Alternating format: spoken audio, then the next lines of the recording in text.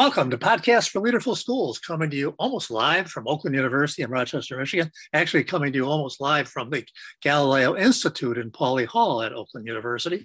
This is Bob Maxfield, and I'm joined today by my always wonderful co-host, Dr.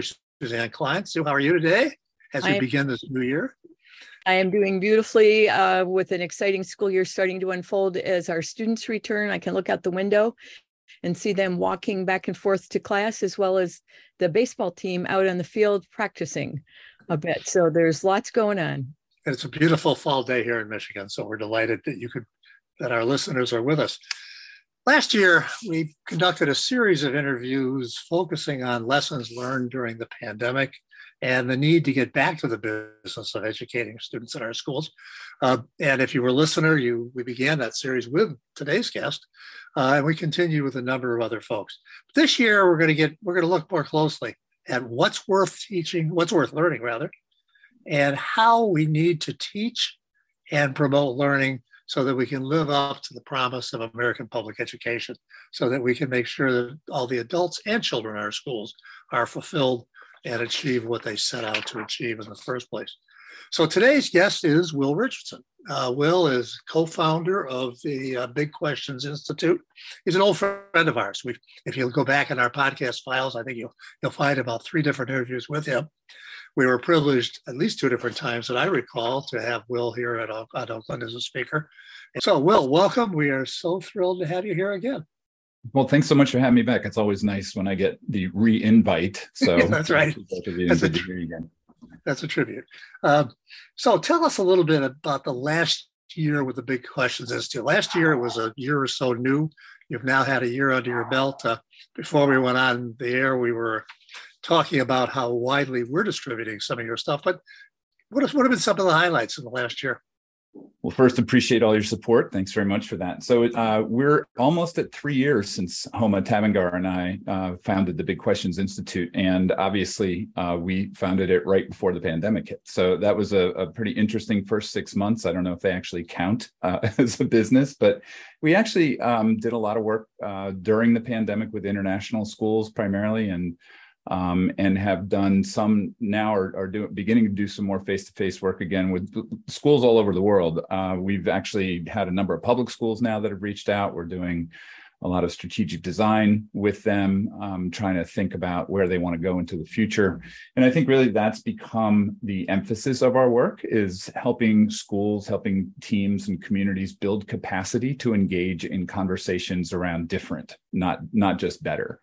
And that requires some real contexts about and some real truth telling about the state of schools today and the conditions that they're operating under, which many of them are obviously still challenging.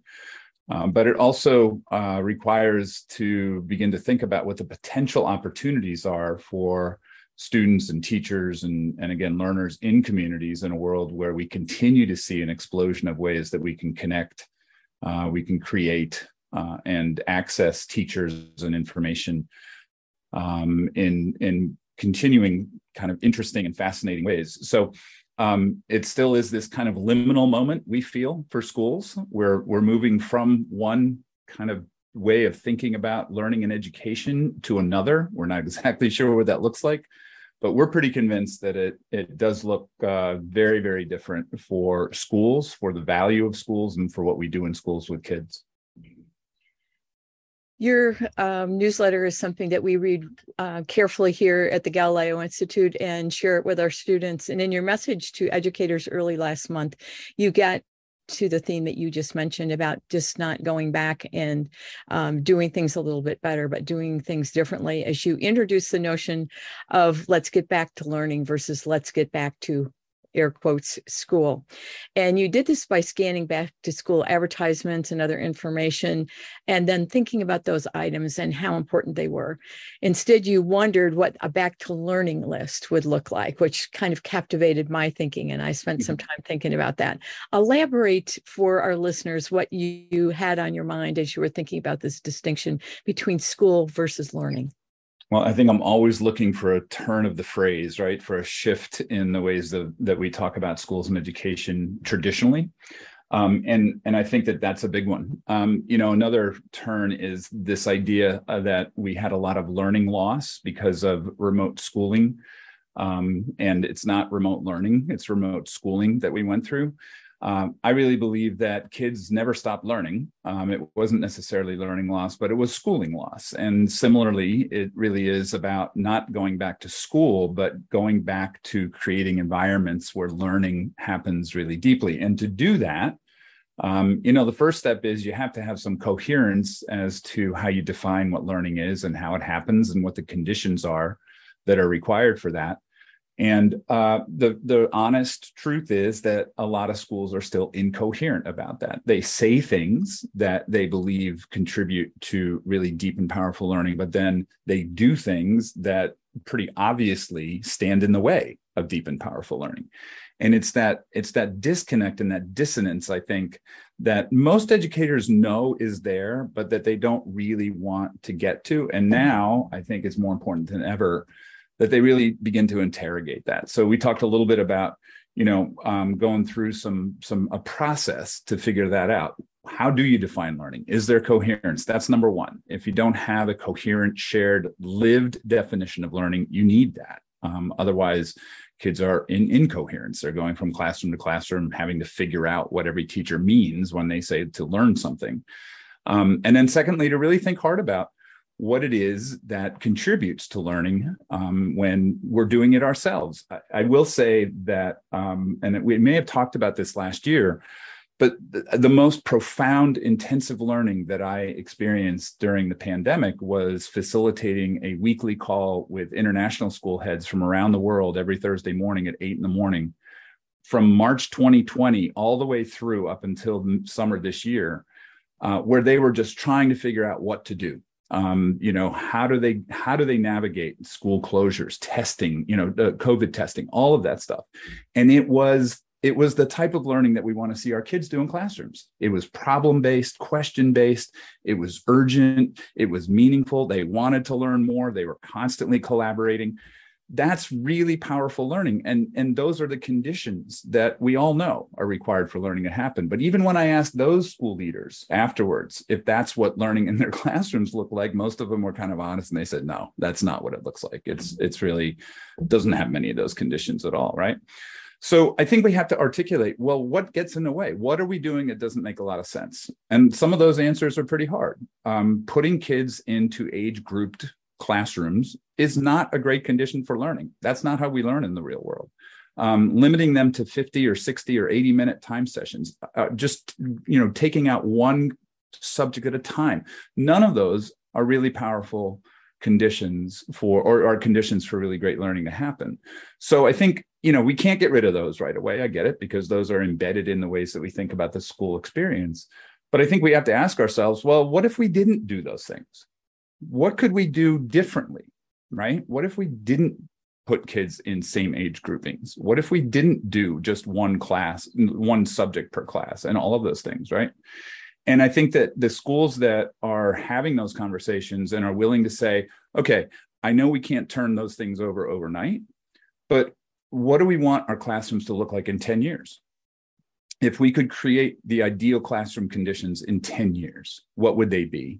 And then let's map that path backwards to now, see where the gaps are, and let's start working in those gaps to really begin to live what we say we believe about learning, but in many cases don't do in classrooms.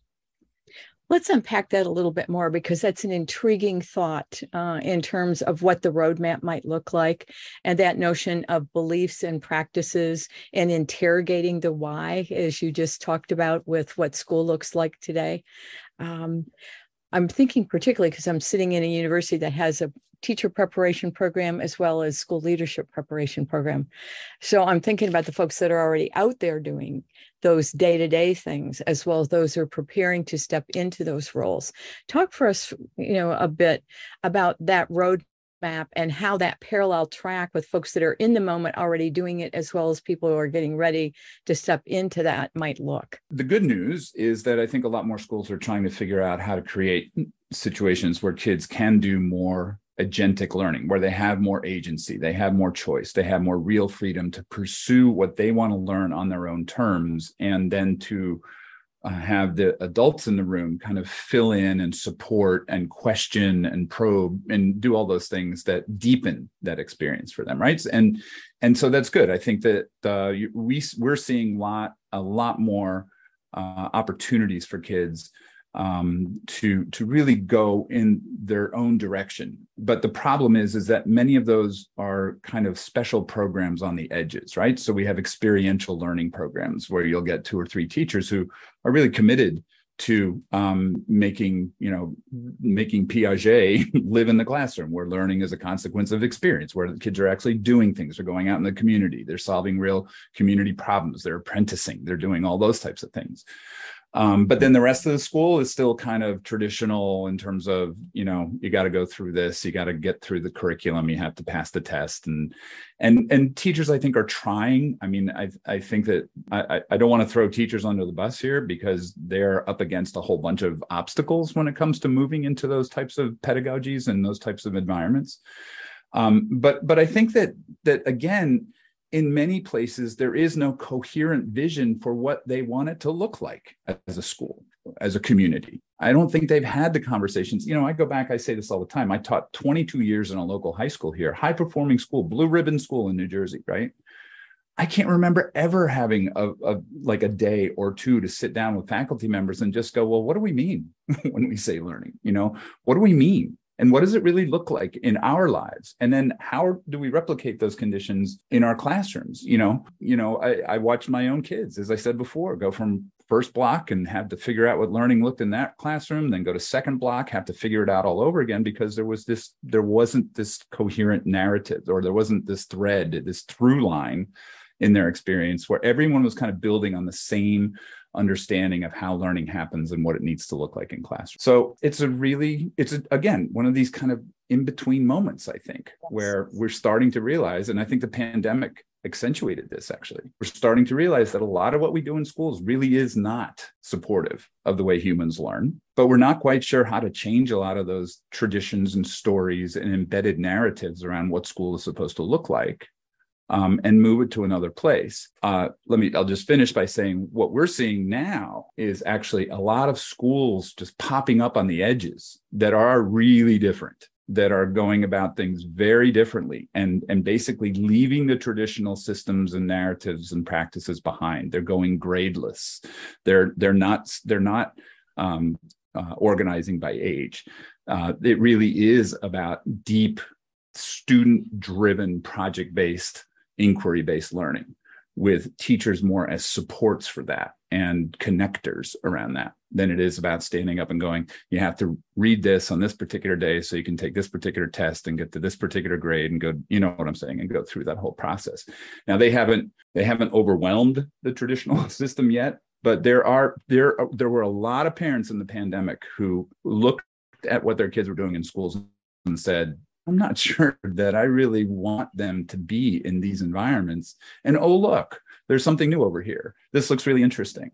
And I think there's going to be a lot more of that happening as we move forward. In that most recent piece that you put out, where you described this, I think you call it a framework for reconciling our practices with what we know we ought to be doing. One of the things you talk about that I found really interesting, and I think it was the first part, was the need to help your community, the community surrounding the school, the community that pays for the school, understand that things can't look the way they've always looked, that we need to embrace a different approach. And what we're finding as we meet with our folks over the last year, particularly, is this has become even harder because people have been polarized. There are, the debates over masking, debates over properly teaching issues about racial equity. And so here at Oakland, we've launched something we're calling a civility project. But I know, Will, you must wrestle with this whole issue of how do we bring a community along? How do you overcome these very troubling, polarizing times that we're in? So what advice do you have? How might we deal with this in a constructive and positive way? Well, I think it's an ongoing capacity building plan. It's something that we have to just embed in our practice on a regular basis as school leaders or as just people in school, teachers as well.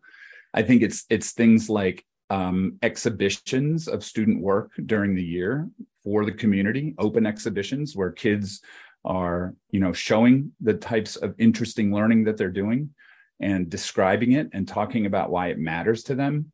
I think it's making sure that parents know at least, or the community knows at least, there are things like Mastery, the Mastery Transcript Consortium that's out there right now that is moving into lots of schools and really taking a look at why grades don't make a lot of sense, and that you can get into college without grades, that you can actually, find a path forward into higher education without necessarily jumping through those hoops and all of those things that make school a game.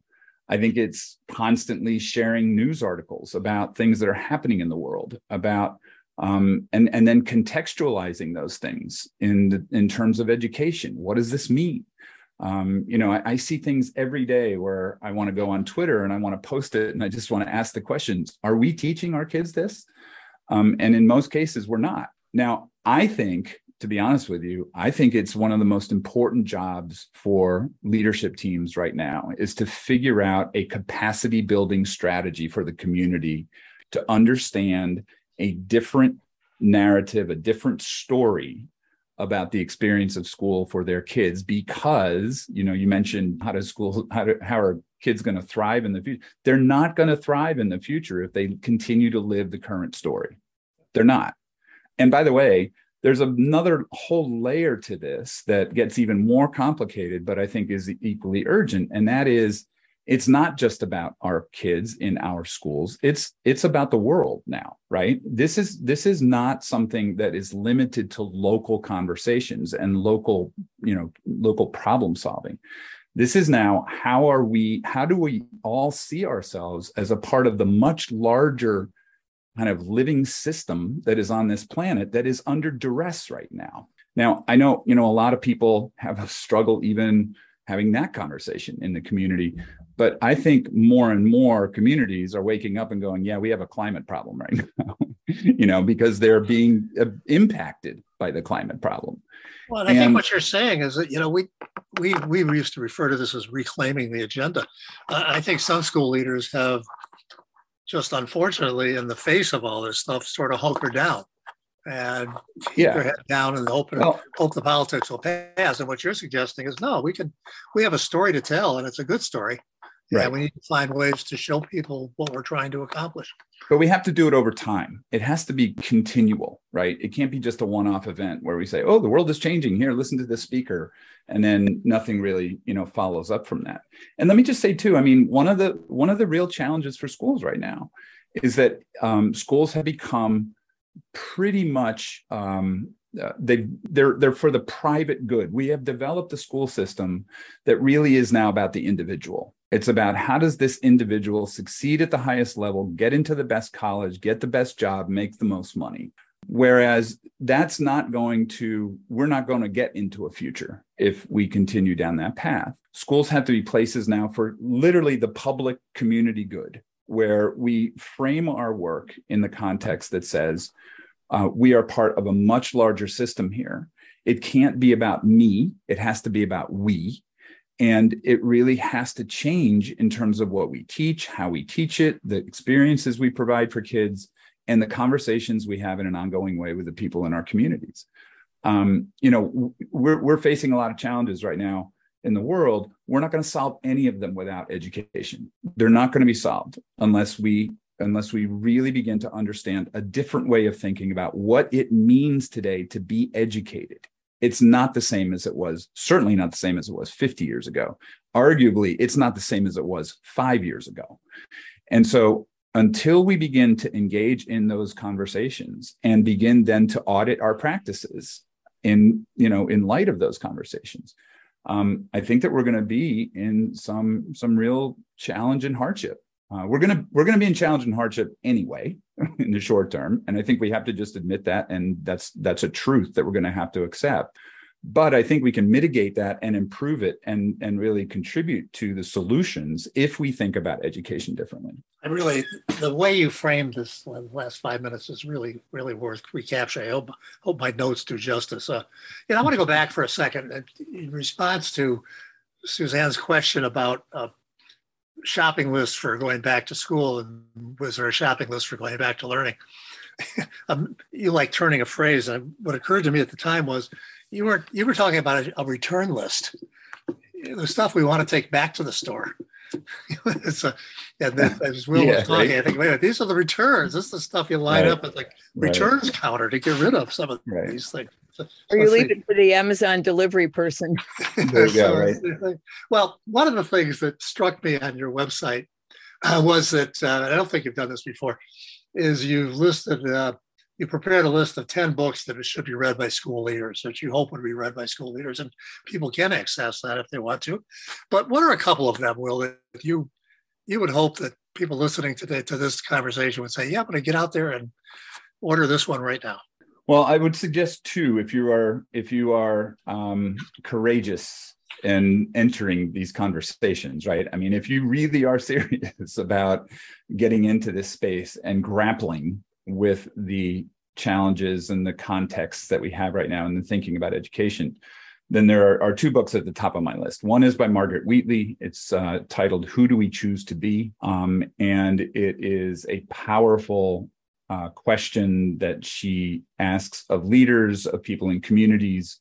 And I'll tell you, it's just straight out. She basically says at the beginning that we are not going to be able to overcome some of the climate challenges that face us. And so now the question becomes, how do we create spaces where humaneness, or humanness, I should say, and joy and hope sustain, even in what she calls islands of sanity, which I love that metaphor. And that's the work of leaders today. How do we lead in our communities at a time of very, very deep difficulty, and really center being good humans and interacting with one another with a spirit of joy and hope, because we can still do that, but understanding that the larger problems may be unsolvable, which is I said, if you really want to get challenged, if you're really courageous, read that one. Who Do We Choose to Be by Wheatley. Margaret Wheatley. Margaret Wheatley, yeah. Is this our old friend Meg Wheatley? Meg Wheatley, yes, it is. And it's just a brilliant book. In fact, we're starting a book club in our BQI community tonight over the next 6 weeks on that, on our next 2.5 months on that. She was one of the old Galileo prime books during the Galileo Academy. Was that one of them? Yeah, but not this one. This was one of her earlier books. But yeah, so this was pre-pandemic, but still has a lot of resonance. The other one is a book by a gentleman by the name of Zach Stein, and it is titled Educating in a Time Between Worlds. And basically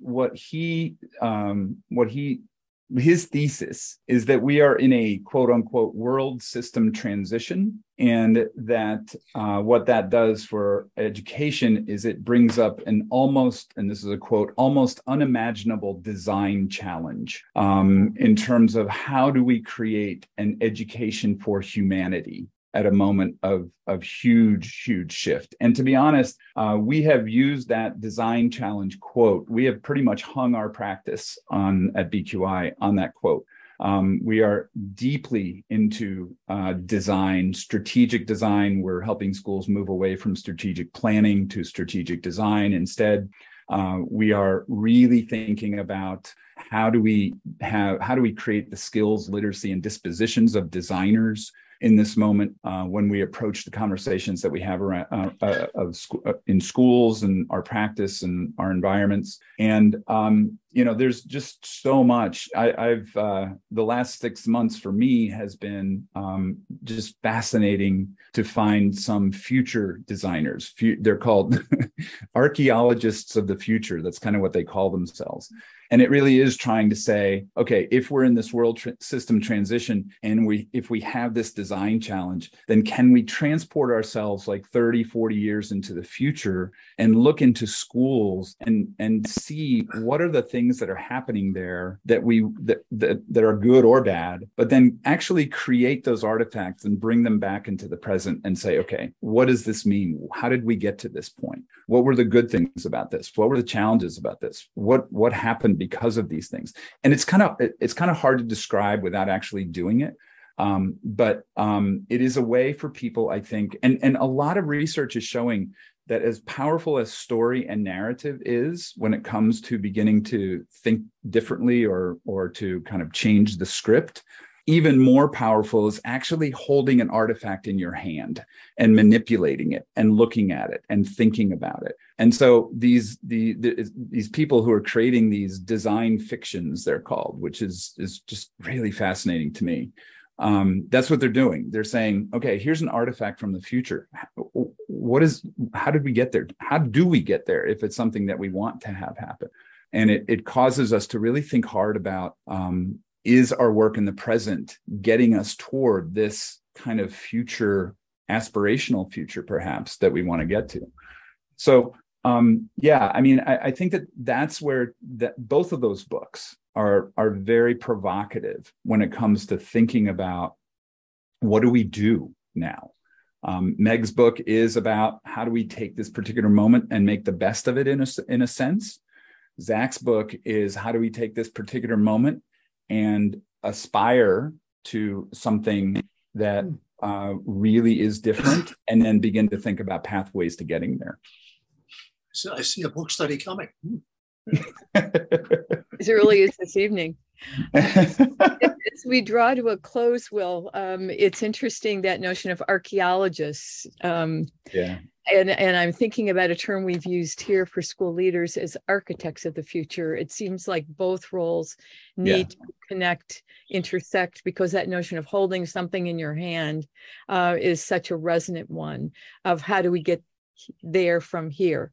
So any last words of advice, because those that are listening to this podcast might be rolling over in bed at 2 a.m. in the morning thinking, oh my gosh, I'm getting my Indiana Jones backpack out. There you go. Or I'm going back to the future, depending on your favorite movies and metaphors. But very seriously, what other pieces of advice, because you've talked about a very courageous set of steps, a roadmap that requires both that whole notion of being coherent, but also being, I love the word you used earlier, agentic. There needs to be a lot of agency on the part of school leaders in order for there to be a lot of agency for teachers and their students. So what might be the final thoughts? Well, let me just say that those two books are not a cure for insomnia. So if you're waking up in the middle of the night, you probably don't want to read this in the middle of the night. But yeah, I think that leaders right now, we kind of use this word radical quite a bit too. And I think that leaders have to engage in radical truth telling right now. That's number one. I think that we have to just be deeply honest about what's working and what isn't working in schools in the context of how we understand learning and human beings, and acknowledge those things. It doesn't mean that we have to change them right away. But we have to begin to just say, look, let's be honest here. These things stand in the way of learning, and somehow we have to figure out some ways to not do those things any longer.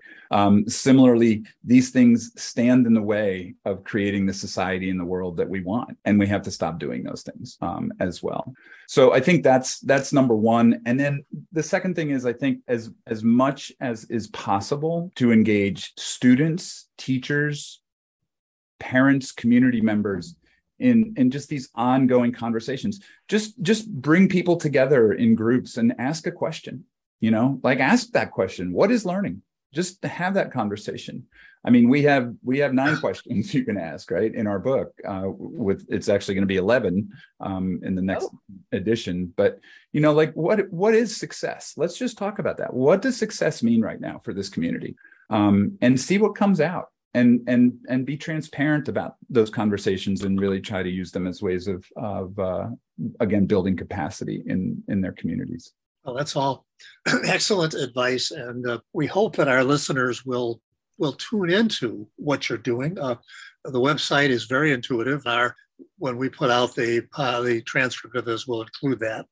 I know you have free book that's available, and then you've got a new service in terms of this reading. So we encourage people to look at that.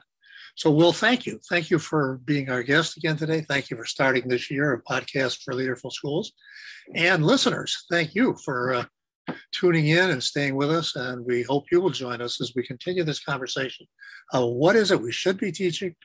And what is it we need to know about how teaching and learning needs to take place in ways that Will Richardson would applaud, because I've been hearing him say this stuff for a long time, and you know what? He's right. So again, thanks to everybody, and stay tuned for further installments of Podcasts for Leaderful Schools.